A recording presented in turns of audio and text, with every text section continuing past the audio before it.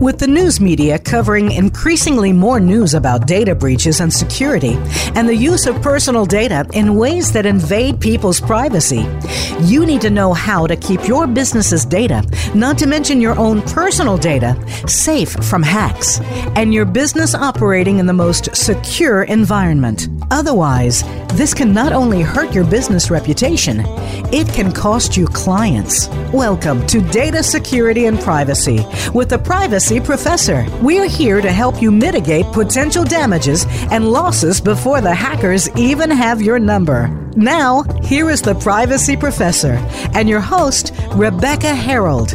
Hello, and welcome to Data Security and Privacy with the Privacy Professor. I'm Rebecca Harold, your host. Thank you for joining us. Welcome to the 72nd episode of my show. I do this show to help raise awareness of information security and privacy risks and issues, and I also do it to provide worldwide listeners with some practical tips and actions to help improve information security and to better protect privacy. Please subscribe to my show on iTunes, iHeartRadio, Stitcher, Google Play, TuneIn, or whatever your favorite podcast or news app is. And also, please subscribe to my show on the Voice America Business Channel website. Then you'll be notified just as soon as each new show is available. Thank you to all my now 110,000 plus listeners throughout the world. I truly do appreciate you, and thank you for tuning in. My February Privacy Professor Tips message was published at the end of January. Please sign up for them. I've provided them free since 2007, and I've been doing this in an effort to increase general awareness of information security and privacy issues, and also to provide a free awareness publication for organizations to use to send to their employees. You can sign up for them by going to privacyguidance.com and submitting your email in the box in the upper right part of your screen. Now, here's my quick tip for the month. On January 14th, Microsoft released a set of patches for the Windows platform, and it included a patch for CVE 2020-0601, which is a serious vulnerability. If you've not patched your Windows system yet, do it soon, okay? So now on to our topic for today. So here's something that some of my listeners may not know about me, but I enjoy science fiction, particularly Philip K. Dick stories. Do androids dream of electric sheep? In particular is a story that I like. It was published in 1968, and there was a movie based on this book called Blade Runner. I think some of you might have heard of it. It was originally released in 1982. And I'm going to be super oversimplistic, but generally it was about a very human-like set of robots that self-evolved and developed reasoning, emotional, and other human-like independent capabilities. Again, that's very oversimplistic. But that was science fiction. But, you know, oftentimes life imitates art, and humans have long wondered about this possibility of robots becoming independent thinkers. You know, fiction from throughout the past 200 years actually have included stories of robots and man-made beings.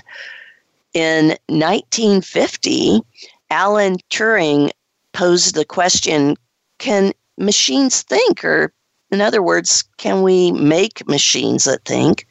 Well, engineers have since considered the possibilities of neuromorphic engineering, also sometimes called neuromorphic computing. And again, very simplistically, this is a concept of building electric circuits to mimic neurobiological parts of the human nervous system, particularly to mimic the human brain and how it works. I remember starting around 2005 or so, some of the folks in the tech industry, some of my colleagues, started urging the development of ethical standards that we should, or that they believed the industry should follow to build robots to keep them from going berserk, I guess, and becoming lethal weapons, kind of like in the 1984 movie The Terminator, which, by the way, I think is very much like a Philip K. Dick story. But in that movie, if there are a few of you out there who haven't heard of it, it's basically about a time-traveling cyborg that did a lot of reasoning on his own volition. I've always also found that the 1987 animated movie, The Brave Little Toaster, was one of the best movies about IoT robots independently planning and acting on their own. I've watched it many times, and every time I think of the different ways that we could actually do some of those things today. So today, I am super excited to discuss artificial intelligence, what would make these robots thinking on their own and doing things without having to be explicitly told to do so at that point in time where you want them to do them. Artificial intelligence. I'm really excited to talk about AI and the associated information security and privacy and other risks that AI brings with it, with an AI expert who also happens to be a fellow IANS research faculty member. Davi Ottenheimer is security architect at Inrupt. Davi is also founder and president of Flying Penguin, an information security consulting firm that focuses on risk mitigation and incident response solutions. Davi serves as a visiting lecturer at St. Pölten University of Applied Sciences in Austria. Davi is also an affiliate for the Policy Innovation Lab of Tomorrow, or PILOT, at Penn State University. You can see more about Davi on my Voice America show site. Davi, thank you so much for being my guest today. Welcome to my show. Thank you. It's great to be here.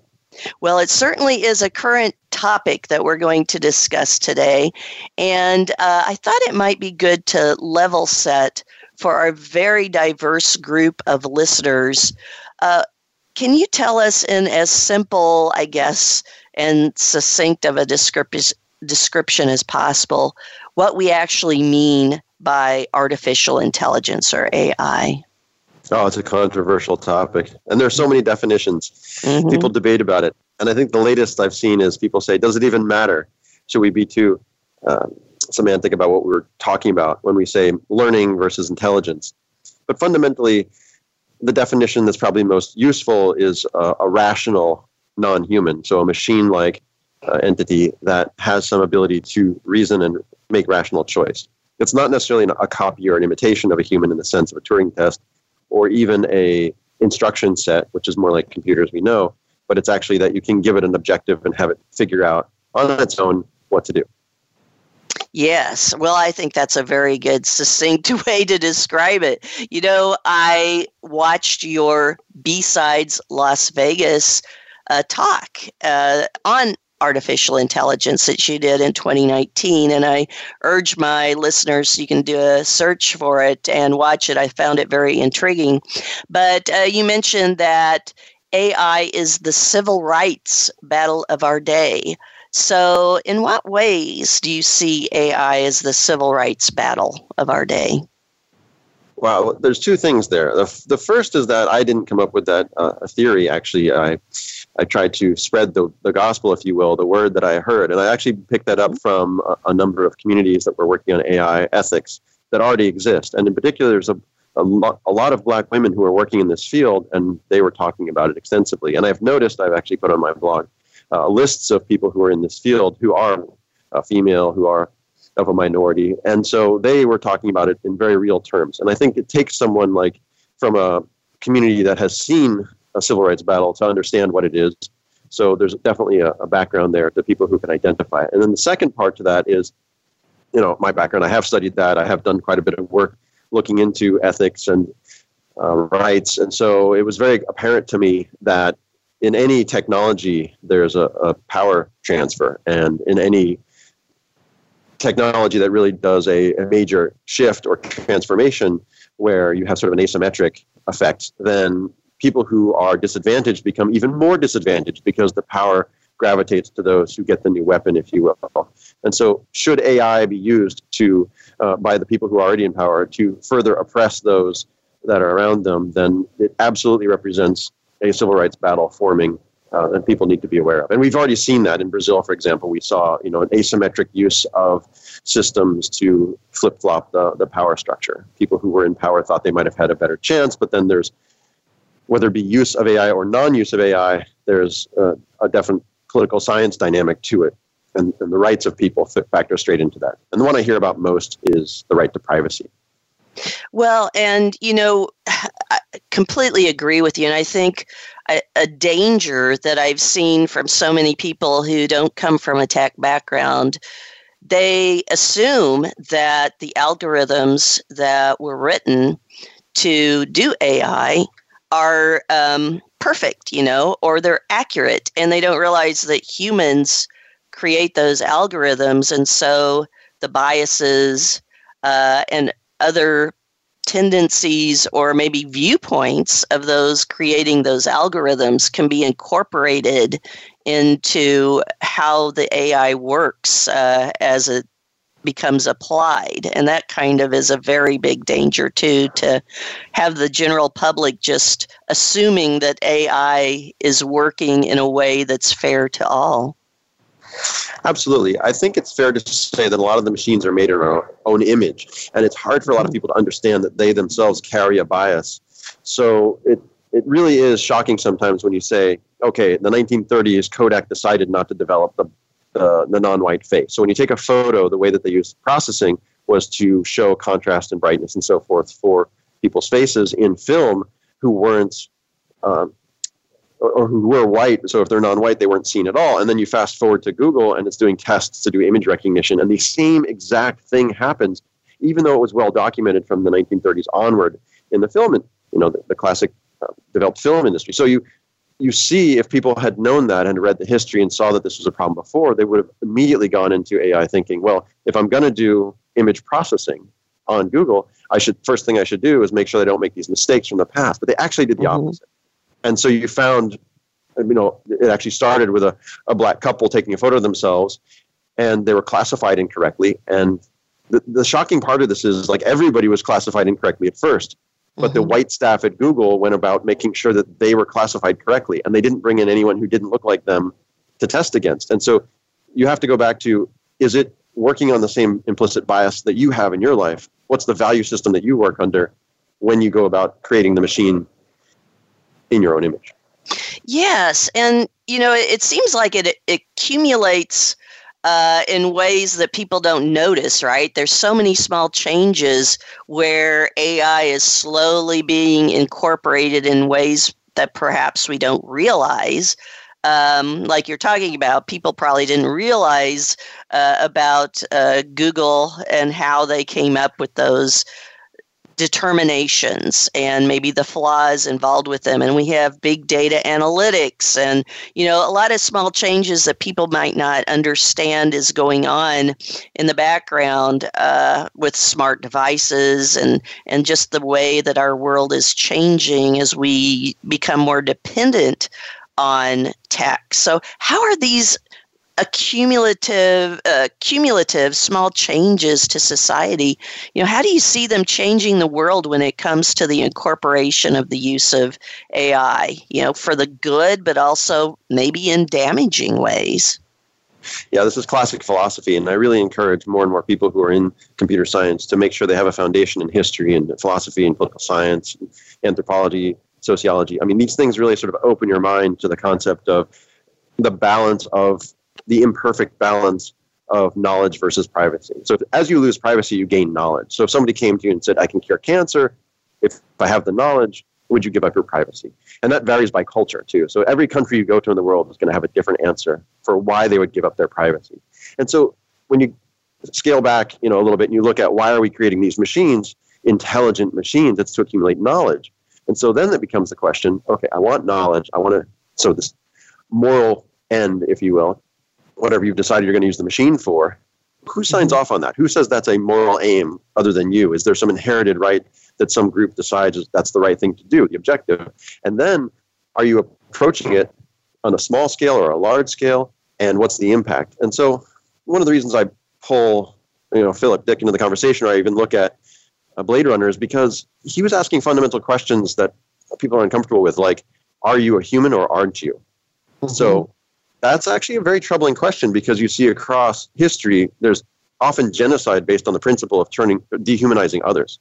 And so if you have a machine that decides who's human and who isn't, who goes to jail and who doesn't, who stays in jail and doesn't get out, these are where very small decisions turn into big decisions.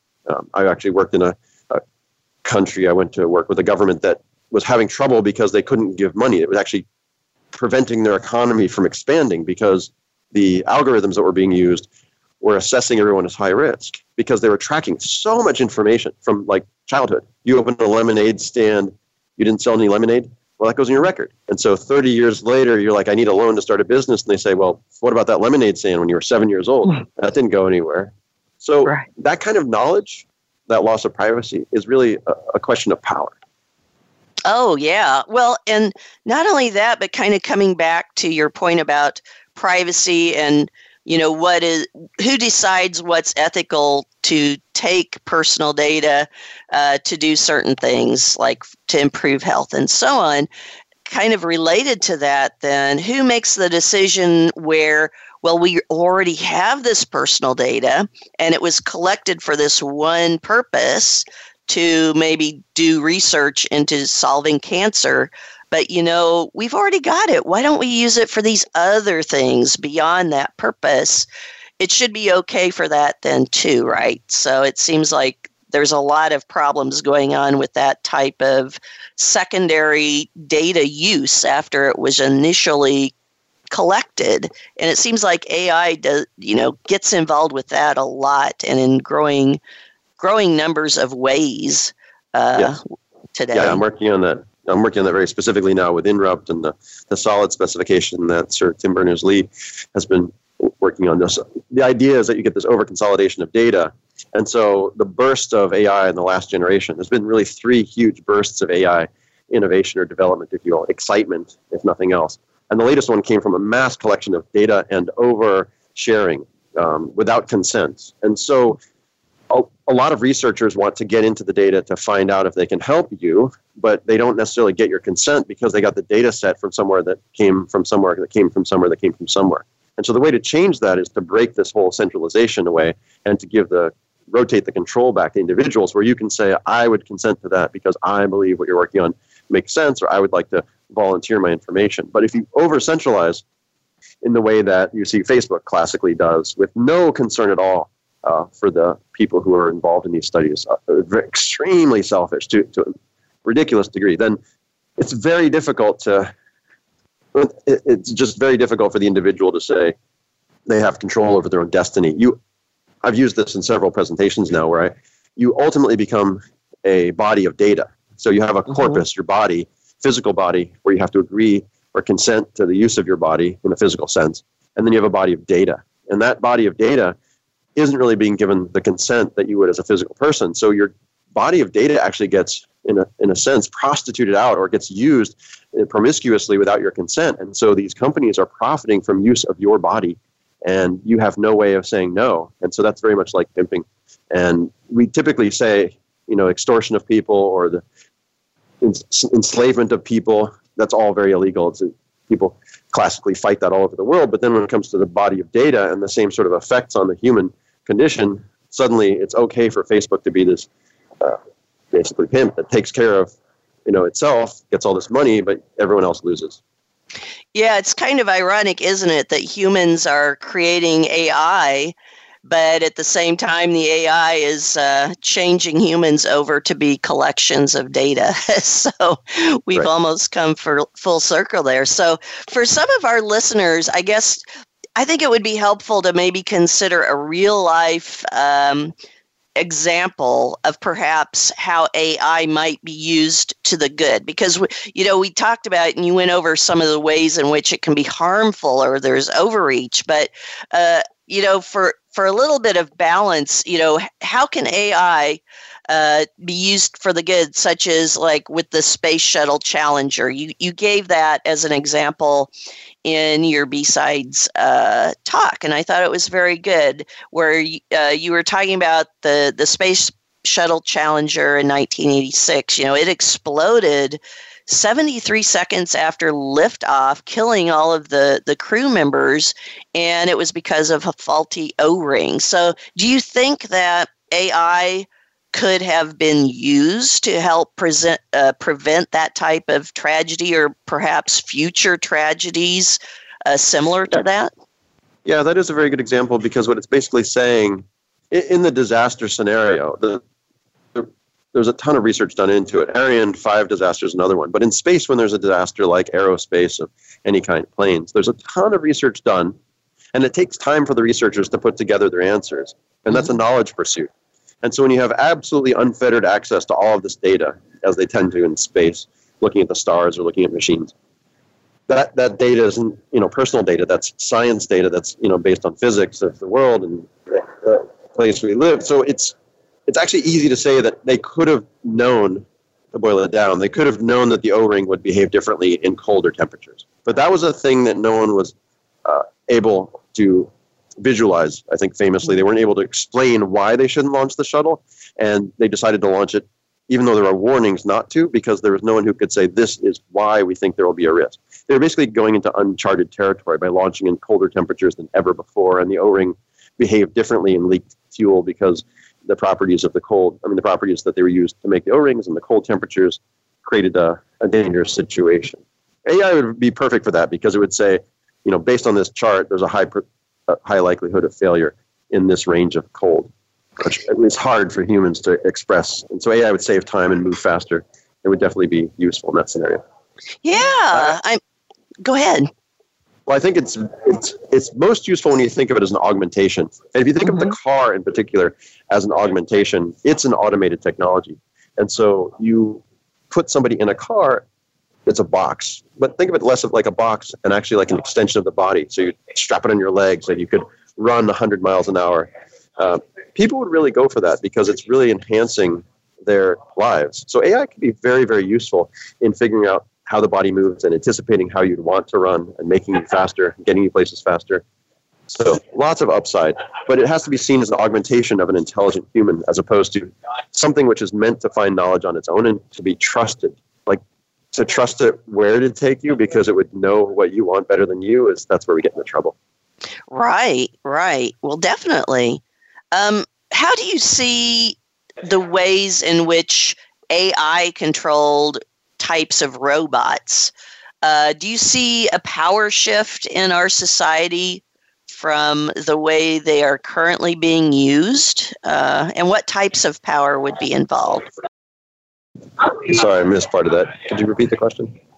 Sure. So, with regard to the way AI-controlled robots, the increasing numbers of them are now used in our society, how do you see them shifting power? How do you see them shifting power in our society? Or do you maybe not see them shifting power in our society? Yeah, you definitely see them as shifting power, because you're looking at an augmentation of people in a way that they know they no longer have limits put on them. And so if you have an imbalance of power, then they can leap past what regulations might have held them back. All right, so the question really becomes then, how do you make better regulation? But first, I like to think of it in terms of, CVEs, the common vulnerabilities, where people might have a severe one, or 7, 8, 9, 10, that they're really worried about because it leads to system compromise. And they often don't look at the lower level ones, which in a combinatorial effect can be just as bad. So 3 4s can be used together in order to get to total system compromise. And you see the same thing happening in the AI space, where intelligence today is augmentation or automation. And so in times past, you'd have the repeating rifle, you would have the barbed wire, and you would have the train. And when I ask people to put those together, I say, the rifle itself, westward expansion, used for outcomes of battles, very decisive, but not by itself the worst thing. Barbed wire, very decisive in penning in or changing the dynamics of walls, no longer stone walls, no longer earthen walls, but barbed wire, very inexpensive to define where your territory was, new territory. And then the trains or cars, piston engines, moving people about much faster, really changed a lot of dynamics and power structures, but by itself wasn't the worst thing. But you put the three together and you get genocide, because that's basically the definition of a concentration camp. It completely shifts power in a way that you can suddenly give a few people with weapons the ability to take over large masses of people very inexpensively. And so I'd see the same thing happening when I talk about driverless cars. I ask, what combination of things, or when I talk about Facebook, what combination of things are they doing to prevent genocide? Well, I think that's a very enlightening and great example. So let's stop right here for a moment, because right now it's time for a quick break to hear from our sponsors. So today I'm speaking with Davi Ottenheimer about artificial intelligence and the related risks and benefits, and how to balance them, and security and privacy as well. I'm your host, Rebecca Harold, the Privacy Professor. You can contact me with questions and comments about this show, as well as show topic suggestions, using my email, rebeccaharold@rebeccaharold.com, and also through my privacyguidance.com website. Please stay with us. We'll be right back after these important messages from my sponsors.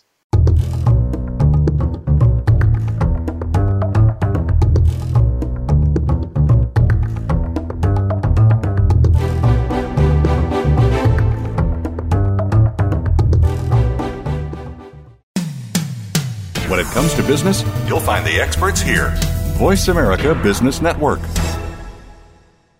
The Privacy Professor is your trusted source for effective information security, privacy, and compliance advice, compliance tools, education, consulting, expert witness services, and board positions. Visit us online at privacyprofessor.org. Rebecca Harold and Associates offers information security products, privacy and compliance tools, education and consulting. Rebecca also provides keynote speeches and her free Privacy Professor monthly tips messages. She has published since 2007. Visit privacyprofessor.org for help and answers to your questions. It's time to take charge of your own career path. But how do you get started? First, tune in to The Career Confidant with Marie Zimenoff. Each show will feature national business leaders, tips and insight from Marie and her guests, career management tools, and a weekly career smart tip. She'll help you move forward, earn that promotion, get hired into the career you want, and brand yourself. The Career Confidant is broadcast live every Monday at 3 p.m. Pacific Time, 6 p.m. Eastern Time on the Voice America Business Channel. Have you friended us on Facebook yet? Why not? Just go to facebook.com/Voice America or search for the keywords Voice America. Once you are part of our Facebook network, you'll receive daily messages about what's happening with our shows, this week's featured guests, and new happenings at the Voice America Talk Radio Network. And you can add your voice to the always active discussions on our timeline. Just go to facebook.com/Voice America or search for Voice America.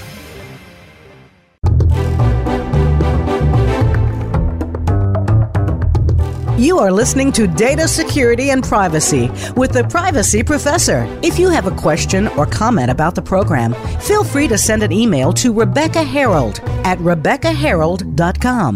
That's Rebecca Harold at rebeccaharold.com. Now, back to Data Security and Privacy with the Privacy Professor. Welcome back to Data Security and Privacy with the Privacy Professor on the Voice America's Business Channel. I'm your host, Rebecca Harold, and today I'm speaking with Davi Ottenheimer about artificial intelligence. So now I want to kind of get into the impacts more specifically to information security, privacy, and safety. So Davi, what kind of boundaries do you see that are needed with the creation and use of artificial intelligence to really support strengthening information security and protecting privacy? Well, I'll be giving a talk about this at RSA, actually. I've been working on this for at least 7 or 8 years. And lately I've developed some very specific things that I think we have to move towards. Early on, I was giving sort of frameworks, but now I'm ready to make recommendations on specific technologies that have to be built and specific implementations of those technologies within a regulatory framework. So, for example, there needs to be a reset button. So AI, as a knowledge tool, has the ability to change what we think we know.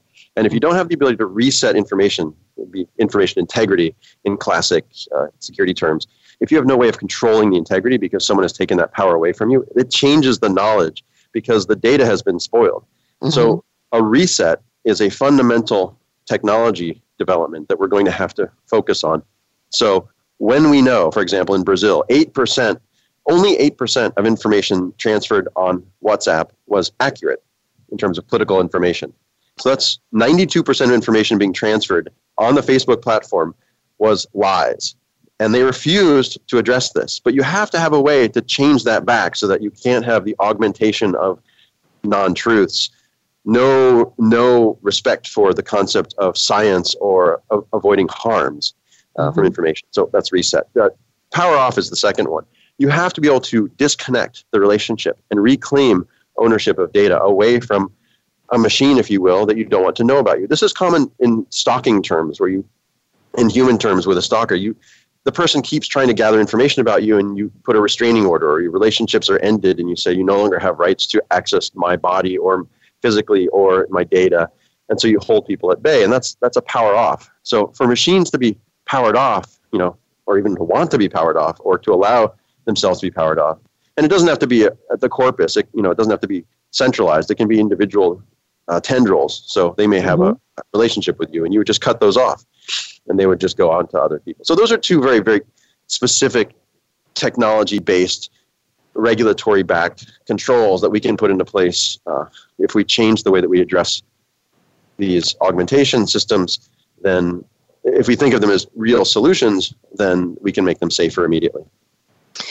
Boy, and that makes sense, and it seems very logical, but what I've seen over the years is kind of a huge challenge to overcome with having logical boundaries put into place and actually regulated, as lawmakers oftentimes are not folks who really understand technology or how it works or maybe the impacts, positive and negative.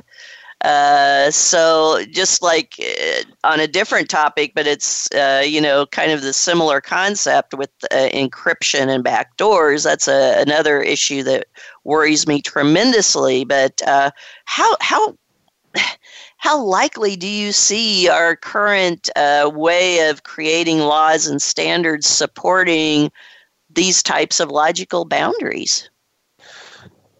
It's going to depend on market. And so that's sort of it's a good and a bad thing. In the world, we have a lot of different opinions or relativist opinions about what would be a good way to regulate. So I find that there are certain pockets around the world. I believe the last count, there's 80 or 90 different approaches to regulate that are underway right now. And that's good. I'm seeing, GDPR is a big push because the right to deletion, for example, is an expression of that power off. Delete me from your centralized data store, you can no longer do analysis of me using your AI, right? Your knowledge engines that are going to make decisions about my future are going to lose that access, that ability. So if we follow that kind of regulatory pattern, we're seeing Washington State, California, and then others, Singapore, really pushing the boundaries on this. Germany, the EU, they're really making strides. Even India was doing some of this. So I definitely see a lot of those relativist views. But I think what really matters in classic philosophical terms is if there's an inherited right, not just a controlled right being something you decide is right or wrong. But if you inherit a right, such as a human right, from something that's inherent to everybody, then that's where we're really going to make the most progress. And I don't want to put pressure on the United Nations as a body, but there's going to be some way of international agreement, the EU as an expression of a union of states, the United States, a federal government as an expression of union. That's where I think we're going to make the most progress, at the federal level or global level. So, right. Well, do you see any states starting to take action? And maybe this isn't something that you've researched or looked into, but a lot of states, they're the first ones oftentimes to take action with privacy laws that then spread quickly to other states and so on. Do you see any of the states or maybe specific countries taking action to put something like that in place? Yeah, Germany said very clearly they were going to move on an extremely aggressive timeline. Mm-hmm. And I think what's interesting is sometimes the vagueness of the regulation can mean that multiple people see the same thing and they think it's something different. So when we saw the United States move towards AI regulation, it was so high level and vague, and I would argue almost impossible to implement. Some people said it was going to it expressed a desire to let the industry regulate itself. Other people said it was a harsh regulation of the industry. But Germany, I think, has been moving very quickly towards something that's much more clear-cut. Well, it spells out specific things. And I've seen Sweden actually has an extremely aggressive approach, bringing a lot of people, funding a lot of people to really get to very tactical, very easy aims. So again, I think being strategic is good, and I think having the high-level vision is good. But regulation really forces innovation. You simply will not get the innovation we need if we don't regulate this industry. And I think that's counterintuitive for people who are non-technical. But having built encryption solutions and privacy solutions for the better part of 25 years, I can tell you most of the things that were the most innovative that got funded would never have happened if we hadn't had a law that forced us to do it. Right. Well, as you're talking about this, I'm thinking, because I've started out as a systems engineer and did that for many years before moving into more specific security and privacy activities. So I know that if you have someone who's got maybe a deviant mind or malicious intent, they can oftentimes meet the requirements of a regulation, but still do it in a way that brings in that bias or that brings in, some other type of outcome that they have programmed to kind of go their way, if you will. So how do you control the people, even if you meet the requirements of what you're talking about, these boundaries? Do you think we need some sort of certifications for people who will be programming AI to make sure that they, don't have these biases and unethical outcomes built into them? That's a fantastic question because, yes, I think certifications sometimes get watered down. I think sometimes they're not fair, but I see those as opportunities to make them better. And in particular, I see engineers who have a code of ethics in chemical engineering or mechanical engineering or all these different disciplines where you expect them to not do harm to society. And we lack that in our discipline. Computer scientists not only are confused or unsure if they can sign a code of ethics. Some studies said up to 50% of cryptographers refuse to sign a code of ethics. So when we see that in our discipline, I write about this on my website sometimes or my blog, Flying Penguin, and I definitely have many decks that I explain this. And I teach, of course, computer science graduate students where I show this to them and I say, would you sign a code of ethics if I said it was this, that you're not going to do harm to society in your engineering practices? And every time I teach, there's always one person who says, I don't see why I have to do that. Why can't I just make as much money as I want? And if people do things with what I'm making that's bad, why isn't it their fault? Why isn't it always the victim's fault? I don't understand why I have any responsibility to anyone else. So yeah, I think certification is a good way to at least identify those people who think like that, to limit what they're making. Because once you know, again, knowledge being such a powerful thing in society, once you know somebody thinks like that, you don't give them the things that would kill the most people because they would just always say, I'm not accountable, no matter what. No matter how bad it got, they would say, I just don't have any accountability. And that's the type of person who's a danger to society. It's sort of a sociopathic approach to somebody who murders others to take their goods and says, I don't see why that's bad. So we absolutely need some certification to sort of keep ourselves honest, at least informed about risks, if not preventing, at least detecting. And then I think it comes, again, with the AI being able to be a rational agent, like these humans who can't be rational under normal circumstances. Machines, of course, would do the same thing. I've just seen studies recently that said you can never expect a machine to target and kill the right person. So in the heat of battle, people are talking about, can we have machines that are used in modern conflict or warfare? Drones, for example, if you wanted to use the example of drones carrying explosives, would they target the right people?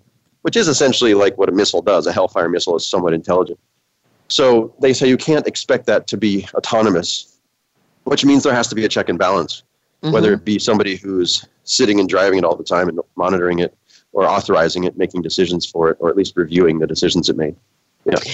Well, that's what worries me about the use and implementation of like facial recognition and taking actions based upon that, because, you know, it kind of comes back to the core of how do you know your AI algorithms were built for that facial recognition to actually work accurately, or it might have bias. So, like you said, when you're using a drone to perhaps kill people who are bad people legitimately, but yet the AI was built in such a way that it's going to go way outside the boundaries of what's accurate and can have some very bad outcomes. It's very worrying to think that we're forging ahead with implementing all these different AI devices that take autonomous action, and we don't even know if the AI is even accurate. So, well, it's less about accuracy. I mean, this is a great example, I think, of where people need to keep in mind that it's knowledge versus privacy. And I think the issue isn't whether it's that is an issue. Don't get me wrong. There's accuracy is definitely an issue, but that's not the issue. I think we over focus on things like authenticity and accuracy when the real issue is harm. And so the question is, who gets the knowledge and what do they do with the knowledge? And that's the hard problem, because if you allow facial recognition, you shift very quickly. You shift who has power, and then you don't really have a way of knowing who has that power and what they're going to do with it. And so you lose control. Essentially, it becomes a feeder into asymmetric warfare very, very quickly, where power is completely unbalanced and no one knows who's going to break out and whether they want those people to have that kind of power. So you can have a very small group of very elite folks who are basically holding control over everyone because they're the ones who are using the technology in that way. And it takes a huge expense of everyone else to sort of stop what they're doing. All economies have to sort of grind to a halt while they go to battle to try to get those people to give up that ridiculous use of technology. That's classic fascism, where you have to get rid of the fascists to go back to a normal state. Yeah. Well, and talking about that and getting back to normal state, when you look at how AI is being used online, what are you seeing AI being used online for that might be biased or used in ways that is more detrimental than it is, beneficial? Well, there's so many examples of bias, and I think, again, I like to try to draw it from history, and I say, well, if we've been biased in the past, then of course we're biased right now online. So we saw Amazon, for example. They had a good response, actually, but they were shown that their Amazon Prime service was extremely racist. It was only delivering Prime to white neighborhoods. And when they were confronted with that, they said, we'd have no idea why. It's easy to explain why. The data would actually turn it that way, because the United States has a history of racist red zoning and so forth. So they were just picking that up in their Prime analysis. So they decided to deliver to all neighborhoods, no bias. That was their response, which is an inadequate response to get rid of the bias. But others don't get rid of the bias, and I've seen that as well. So you see, for example, you have lots of speech, and you have lots of there's a lack of filtering, if you will, and so the machines sort of are used to pick up who should see what, and that's really scary when suddenly you're pushed out. Again, going back to Blade Runner, you're deemed to be non-human because of the machines that are judging you. Fundamentally, you become pushed out of access. You become isolated. You have doors closed because of what's happening online. The things you've said, the analysis of your mental state, your behavior, your appearance, your past. So all of that knowledge collection and incorrect analysis based on past bias is really what's so dangerous. Because in the past there was discrimination, because in the past there was racism, then why not perpetuate that? One of the best examples of this is how driverless cars, I believe, will kill more people than ever before, because the history of safety on the roads, if you really read about it, puts cars in a position where they should run over people. And unless you understand the true history of transit, you're going to go around saying, why wouldn't this make the roads safer? Because the cars will see a person and make sure they don't hit them. But that's not at all what history tells us. It tells us that cars were used to run over people for very specific reasons, usually power and politics. And so I would expect driverless cars, whether you call that online or not, whether you call it connected or not, to be used. Yeah, I would definitely call that an example of where I expect there to be far more and many, many worse crimes committed. Driverless cars are really a credible threat to humanity. Well, we've already seen so many examples, right, of where hackers were able to get into driverless cars and actually take control of them or change, their actions, accelerate them, hit the brakes. But then even in real life with that, how many driverless Uber cars were there before we actually had a death that occurred because of a driverless Uber car? Someone getting, the percentage. Yeah, go ahead. It's very easily predicted, and a lot of my talks are before the death, talking about how it would be death. But I think the transition I see a lot of security teams struggling to make is that you can get into the car and you can modify the car, you can hack the car. In the traditional sense, that means you can control the car. But when you think about the machine itself being rational, the future risk is that you can get into the car and change its decision criteria so it doesn't see people as human or sees them as something to exterminate, specifically as a threat. So instead of seeing, a cardboard box and stopping the car, which is one of the things we used to do, we'd throw a box out and the car can't tell if it's an empty box or a full box. So in order to be more intelligent, you would program it to make sure it runs over boxes no matter what's inside of them. And then you'd program it to run over particular humans, a particular race of humans, a particular type of human, a particular person. When you put 40,000 Ubers into downtown San Francisco, when there was only 7,000 taxis before, and then you have an algorithm that controls where they go and what they can do, then it's just a matter of some adversary setting the algorithm to move over 10 or 15 feet, drive on sidewalks for 15 minutes, and kill as many people as possible. That's what I'm talking about. Yeah.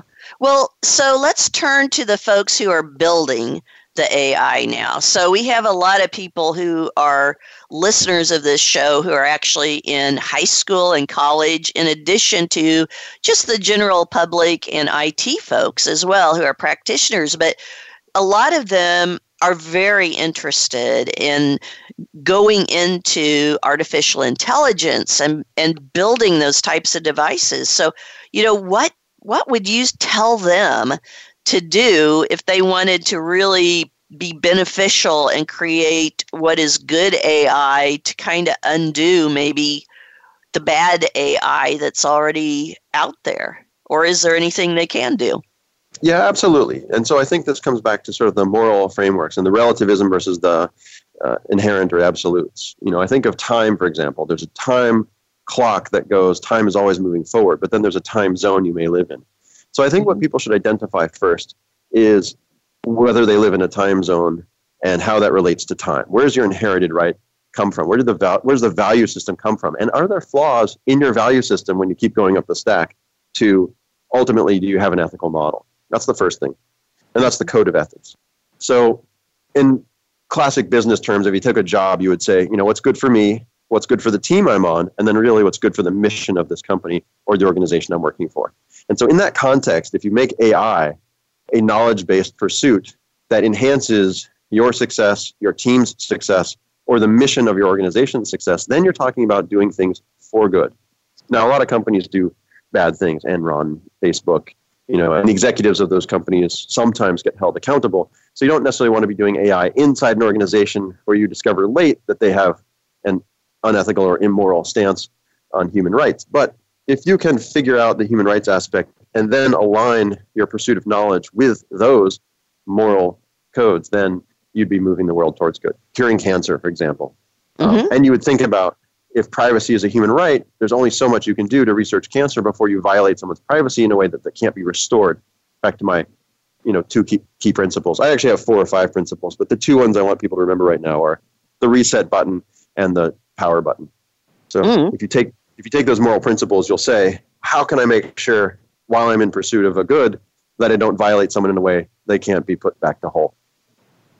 Well, doesn't also just the testing of your AI as you're developing it and seeing if it works in a way that you believe is ethical, don't we also need to maybe change our view of how to test our programs to ensure they're correct? Because like you were saying before, some of these AI programs, it seemed like they only tested it on a very narrow set of data that met the criteria of, a very specific type of human, maybe of a certain race and gender, height and size and so on.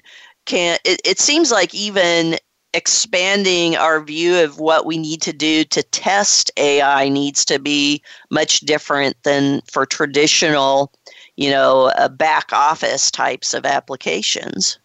I'm glad you brought that up. That's actually a very, very good point. And so there's some leading researchers in this space right now that are in England and Oxford and in Germany and Frankfurt. And there's lots of research about auditability and transparency of AI, which is basically saying, how did you reach your conclusion? You turn in a math solution to a teacher, they say, show me your work.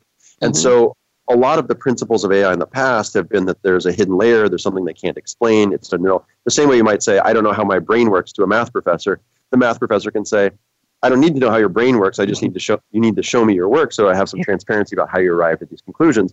And so I think the problem with the transparency and auditability angle on AI is they're still developing what that means or how you'd hold somebody to account. But I can tell you two of the philosophers I think have the answers.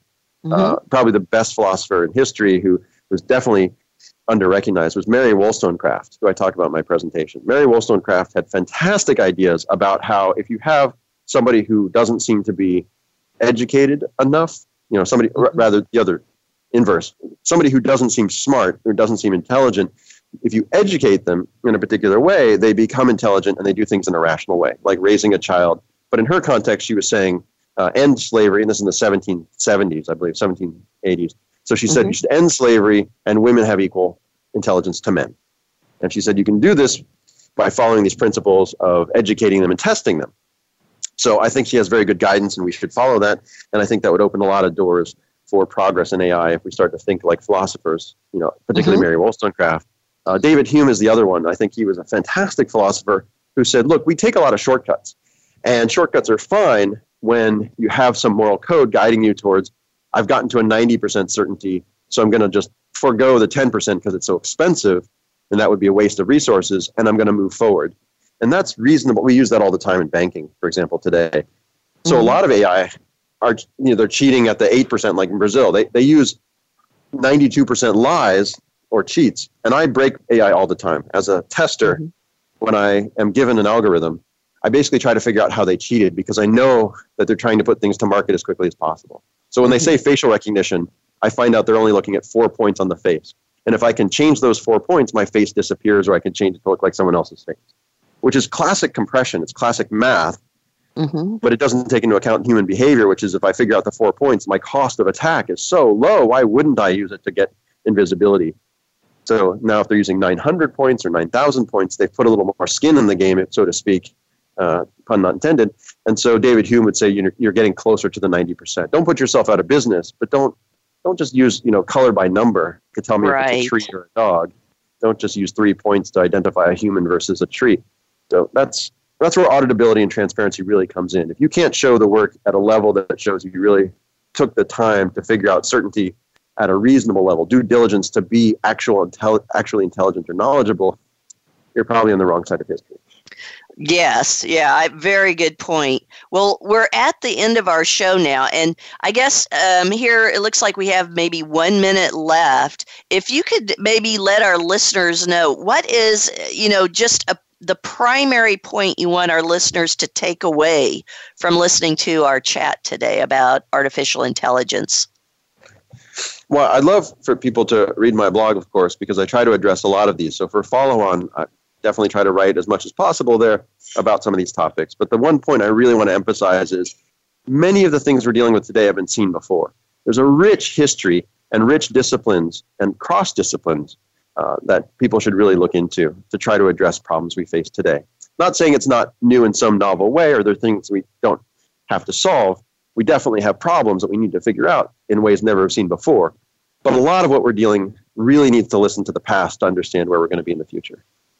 Great. That is a great way to to leave our listeners. Thank you so much, Davi, for being on my show today. Thanks for having me. I really appreciate it.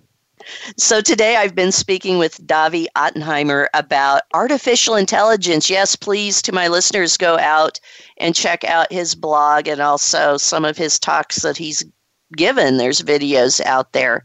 Also, please send me feedback about this show. Would you like to hear more about artificial intelligence? Just let me know. Do you have a topic to suggest I cover or a guest to suggest? Just send me your ideas to Rebecca Harold at RebeccaHarold.com. Now, if you cannot make our scheduled live time on the first Saturday of each month, you'll be able to listen to the recordings, and you can find recordings of all of my past shows on iTunes, Mobile Play, TuneIn, iHeartRadio, and of course on VoiceAmerica.com business channel website. Also, feel free to get in touch with me if you have anything you want to talk about with regard to information security, privacy, or compliance. And certainly you can visit my YouTube channel, The Privacy Professor. So until next time, I urge all of you to notice and stay aware of information security and privacy issues as you go about your daily activities and while you're doing your job and daily work, or when you encounter anything else that involves your personal information that could impact your privacy. Until our next show, ask those that you do business with and who you work for. Are they doing all they can to secure the information you've entrusted to them? Be privacy aware in the month ahead. Bye for now.